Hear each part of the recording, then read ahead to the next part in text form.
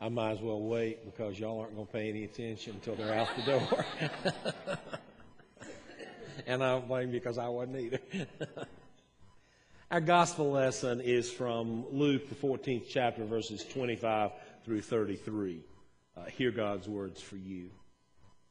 Large crowds were walking along with Jesus when he turned and said, "You cannot be my disciple unless you love me more than you love your father and mother, your wife and children, your brothers and sisters. You cannot come to me unless you love me more than you love life itself.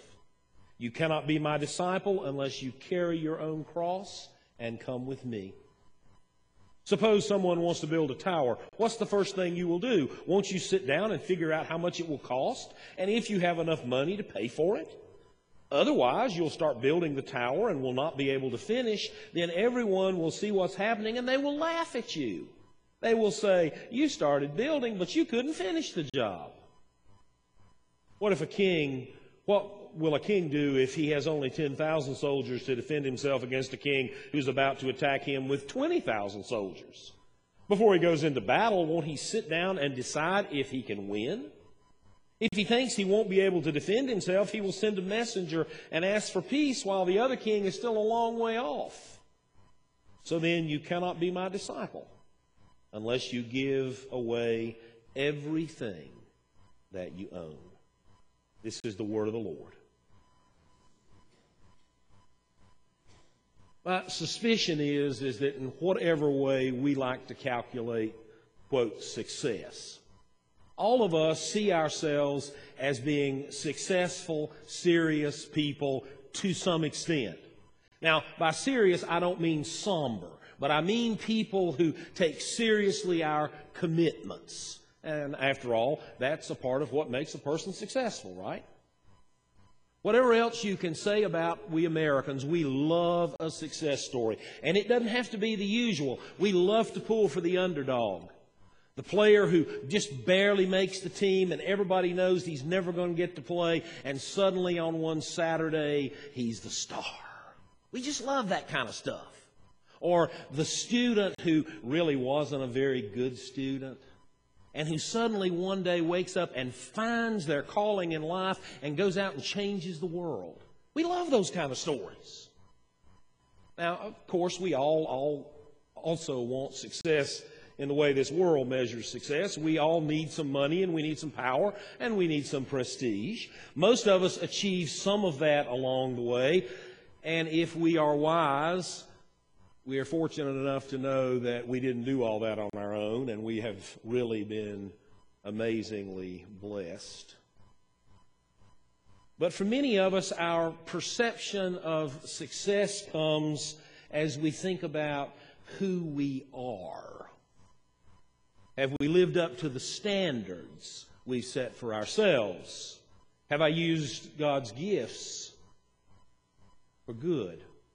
Have I been a good parent? Have I been faithful to God in my calling as a Christian? Do I have other people's respect? Do I afford other people their respect and dignity? Am I successful in my occupation? Do my coworkers respect and like me? Do people value my opinions? Am I a success in personal relationships? That and 10,000 other ways we measure what it means to be success. I know none of us do it perfectly. All of us fall short at some point on the list. That's just part of being human. We can always improve. But at least for the most part, all of us have had some taste of life's successes. And I'll argue there's nothing wrong with us being wise enough to go through a process of measuring who we are against the standard of who we thought we wanted to be. I think that's vital for us as Christians. Self-evaluation is important. As long as we remember, and I'm going to repeat this again a little later, as long as we remember not to judge ourselves more harshly than we deserve to. The problem always arises when we want to measure success the way the world does it. Have we accumulated enough stuff? Do we have sufficient power to make other folks do what we want them to? But that kind of success pits people against people and ultimately ends up being pretty destructive. Okay, so what's all this talk about success have to do with the text for today? Well, one of the great struggles I see in the Gospels and in the life of Jesus is his attempt to balance his obvious success in attracting people to come and listen to him with the greater, deeper demands of the gospel. It is obvious that Jesus is being inordinately successful in the texts that precede the one for today. But he wants to also make sure we're aware of what those deeper demands are going to look like. Jesus wants us to come and follow. That's obvious. But he also wants us to know that following him isn't easy. Success in the kingdom standards comes with great requirements as well. It's for serious people who understand it's serious business. And the writer of Luke, I think, is struggling to help us understand that. In the preceding story to the text I read for you, Jesus describes the kingdom of God as being a great party. And he tells who gets invited. It's not the rich and the powerful, but it is the poor and the downtrodden, just sort of average folks. Like many people today, the Pharisees were quite sure that a sign of God's blessing was if you're rich and powerful. And Jesus takes that idea and turns it on its ear. The very people, that is, the sinners and the outcasts, that the Pharisees thought had no power, are the very ones Jesus is inviting into the kingdom and into the feast. These poor, uneducated, unable to follow all the laws, they're the ones, Jesus says, who are going to be a part of the kingdom of God. It's no wonder the Pharisees stayed mad at him all the time. But the crowds, of course, loved what Jesus was saying. And at this point, they were willing to follow him most anywhere, and probably, if the truth be known, they would have been perfectly content to declare him their earthly king if he had asked for it. In fact, we know at least in one place in the gospel, they tried to make him a king. After all, who fed the multitudes, healed the sick, raised the dead, taught with such deep conviction? Jesus, of course.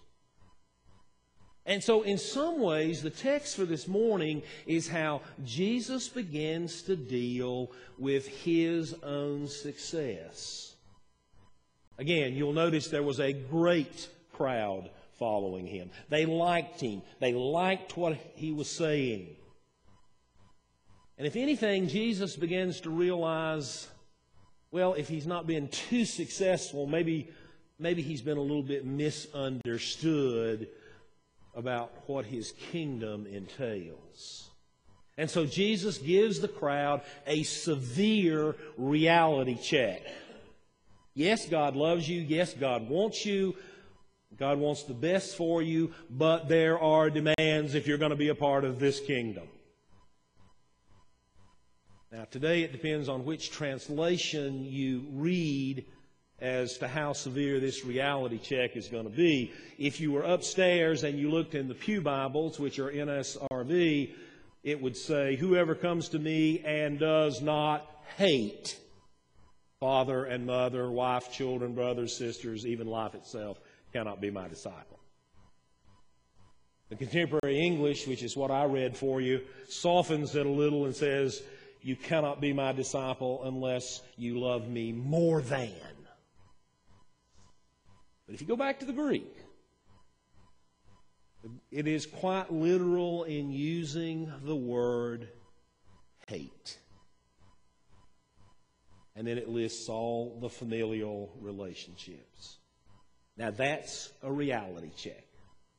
If you thought being a part of this kingdom was easy, bam, not so easy after all. Now, does anybody here really think Jesus said you're supposed to hate all those people you're supposed to love? Does anybody really think that's what this text means? The word that's used for hate here really means to turn away from. And it has nothing to do with the way we say, I hate you, or I despise you, or whatever other words you use to indicate that you really dislike something. It's nothing to do with that. In too many other places in the Gospels, we know that just the opposite is demanded. Jesus says, love your neighbor as you love yourself. Obviously, He's not going to tell you to hate father, mother, sister, brother, children. Love one another as I have loved you, He says. Paul even tells us we're not to judge ourselves, because only God gets to be the judge. Hence, when we evaluate ourselves, we have to be very careful how we do that. What Jesus is really demanding of His disciples is that their loves and their loyalties to this life has to become a second priority. To be a disciple is to turn your face from all the other things that would hold our attention and give Christ and the gospel center stage. Does that mean we stop loving children and wife and all the other relationships? No. But it means we put them into a proper relationship.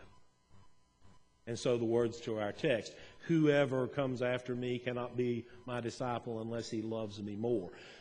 That may not be an exact translation, but it's a better understanding of what Jesus meant. That's a pretty good slap in the face, however, isn't it? That's still rather shocking for us. Discipleship comes at a great cost. The entry fee into the kingdom of heaven is nothing. It's free. It's called grace. If you really want to follow Jesus, it costs everything. And then Jesus uses a couple of parables to explain what He means. What kind of fool begins to build a tower without calculating how much bricks and mortar it'll take? Otherwise, everybody will make fun of you when you can't finish the building. Or what king would go out to make war without sitting down with his advisors and counting the cost of the campaign? Otherwise, he'll march forth only to have to retreat in a hurry. And between you and me, I hope the folks in Washington, when they're thinking about Syria, are listening to that passage. And then Jesus gives us the most profound test. If you really want to be my disciple, you got to pick up your own cross and follow me. Now, we have some idea of what that means. The disciples really didn't. They really weren't far enough along into this business of discipleship to have the same understanding we have. But we understand what that means. Count the cost. Jesus is not trying to scare people off. He wants us, indeed everyone, to be a disciple. But discipleship is demanding. You can't say, well, I'll go to church most Sundays and I'll give the church some money and once in a while I'll do something at the church and I'll try to be good the rest of the time and I hope that'll be enough. That doesn't work. Discipleship demands everything. One writer put it, Jesus is a dangerous, demanding, expensive operator inviting people on the most costly trip ever taken. This is not a course in Religion 101 where you sit back in class, take a few notes, think some lazy thoughts about God. This is called discipleship. This is Jesus, and if you cut cards with Jesus, He will pick you clean. We're not talking about trinkets or part-time loyalty. We're talking about a commitment that takes, well, it takes everything. Now, lest that seem like an awful heavy price to pay, I would remind you that you're going to end up paying for whatever you decide to do with your whole life anyway, whether you follow Jesus or not. Because you see, in the end, we all have to give up fathers and mothers, sisters, brothers, children, because there are no pockets in a shroud. And we all know where life ends ultimately. A Princeton student was asked about the wars in Afghanistan and in Iraq. And she said, "I don't believe there's anything worth dying for." I don't believe there's anything worth dying for. Well, 40 years ago, as a young man fixing to be drafted to go to Vietnam, I might have agreed with that statement. But let's think about what that really says. If there's nothing worth dying for, then we all ultimately have the unhappy task of dying for nothing. Because we're going to die. That's just the simple truth of it. Our living and our dying ought to count for something, shouldn't it? Shouldn't it? We all ultimately, in the end, face the question, what's worth living and dying for? Do we take up our cross and follow? For folks who are steeped in a culture of success like ours, that doesn't sound like success. That's surely not what most of the people in the world are in the market for. And that's one of the reasons modern-day Christianity stays as far away from texts like this as it can stay. Because we'd really rather make it easy than give the true demands of gospel. Because the truth is, discipleship costs everything. But it's worth the cost. It really is worth the cost. I want to close with a story. It's one of my very favorites. It's from Will Willimon, who used to be dean of the chapel at Duke University, and it must be good because y'all know how I feel about Duke, and I'd never say anything from anybody from there. He said a while back he got a phone call from an irate parent. "I hold you personally responsible for this." "Who, me?" The father was mad, upset because his graduate school-bound daughter had just informed him that she was going to throw it all away and go do mission work with the Presbyterians in Haiti. "It's absurd," her father said. "A BS degree in mechanical engineering and she's going to go dig ditches in Haiti?" And Willimon responded, "Well, I doubt if she received much training in ditch digging here at the university, but I'm sure she's a quick study." And the father said, "This is not funny.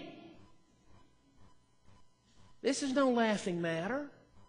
You are irresponsible to encourage her to do this. I hold you personally responsible." "Now look here, Buster," Willimon responds. "Weren't you the one that had her baptized?" "Well, yes." "And didn't you take her to Sunday school and read her Bible stories and let her go with the Presbyterian Youth Fellowship to ski in Vail?" "Well, yeah." "Don't butt me. It's your fault she believed all this stuff and she's gone and thrown her life away on Jesus. But all we ever wanted was for her to be a good Presbyterian." "Well, you messed up because now she's a disciple." That's what counting the cost means. That's what counting the cost. What really matters. It's not about hating anybody. It's not about turning away from family. It's asking the question, what is the most important part of life? It's following the one who's the author of life. And that's the one thing that is truly profound enough and worthy enough to live for and die for. In the name of the Father, and the Son, and the Holy Spirit.